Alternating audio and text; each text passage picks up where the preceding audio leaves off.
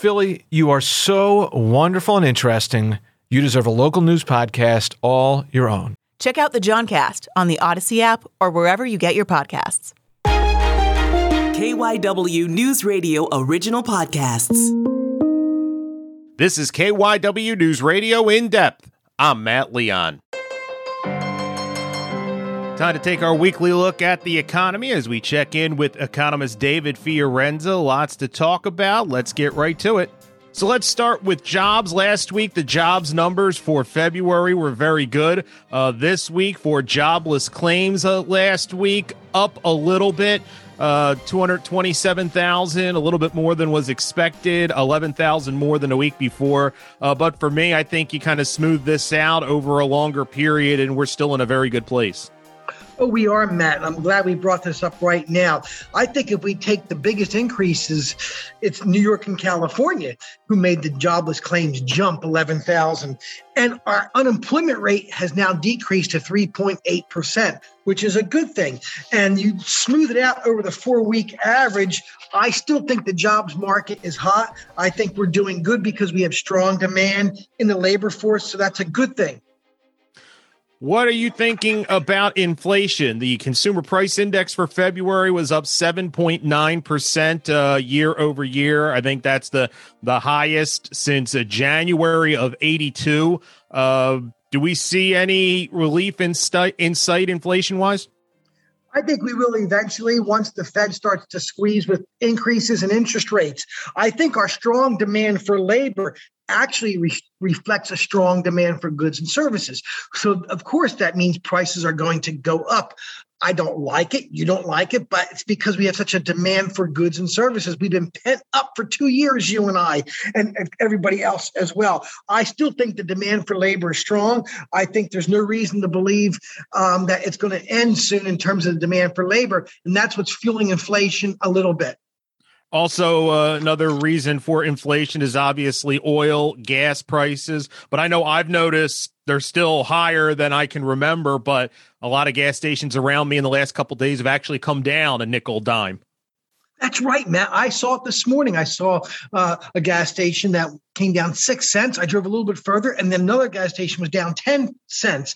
Now, oil over the last 3 days has decreased by $14 a barrel. It doesn't sound like a lot because oil is still at 106, but I say it's better than increasing it by $14 a barrel. And today it's holding pretty steady. The Dow Jones is doing pretty good the past 2 days. So I think maybe we're over that hump. Let's keep our fingers crossed, Matt.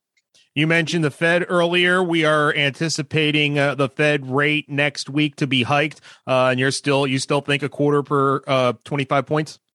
I do. Speaking to people who work at the Fed at various Feds, I want to go off the record because they want this to be Jerome Powell's baby. They don't want to take credit for it one way or another, so I can't mention their names. But anyway, we're looking at 0.25%, and I think then you're going to see a lot of movement throughout in terms of other interest rates maybe increasing, mortgage rates, those kinds of things. How many rate increases do you think we'll see? Because I've seen some people say 3. I've seen some people say as many as 7. How many do you think we'll see?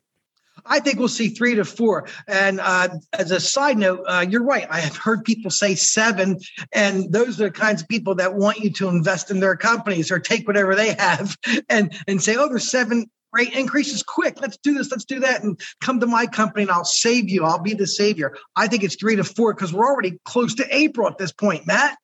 And do you think they'll all be similar? I know there's a lot of moving parts, but do you think 0.25% for each of them, or do you think there's a chance they would go even higher for one of them, depending on the situation?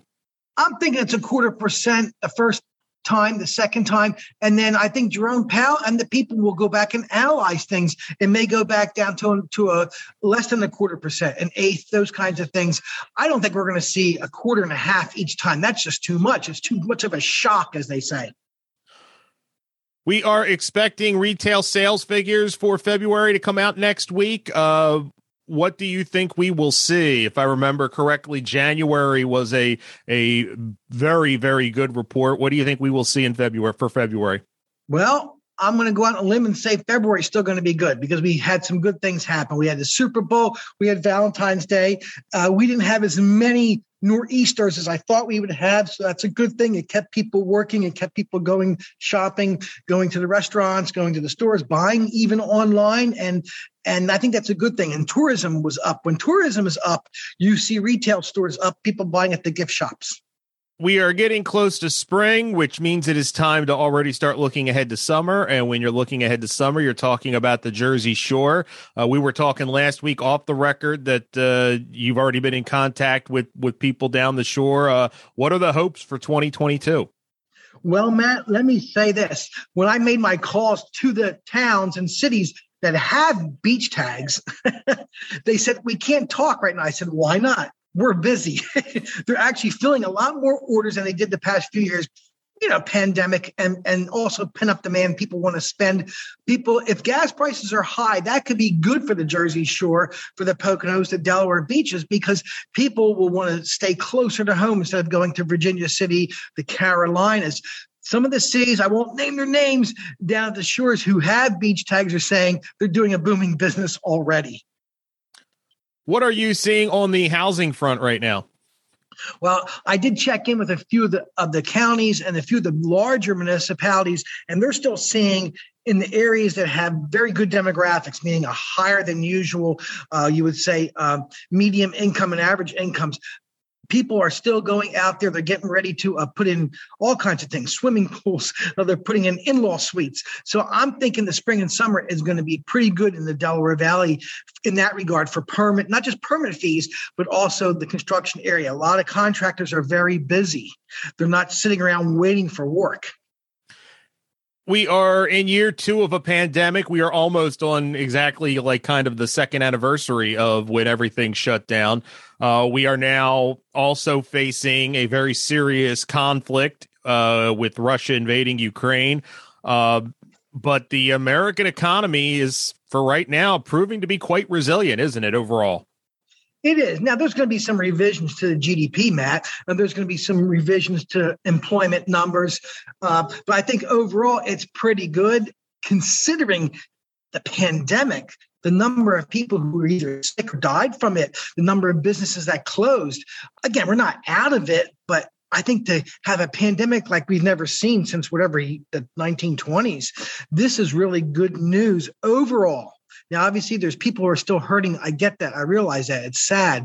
But I think this year is going to be a year that tells the tale. Can we rise above it all? Can we keep a steady GDP? Can we keep all these kinds of things that are steady employment? Can we get the goods and services out to the people as well?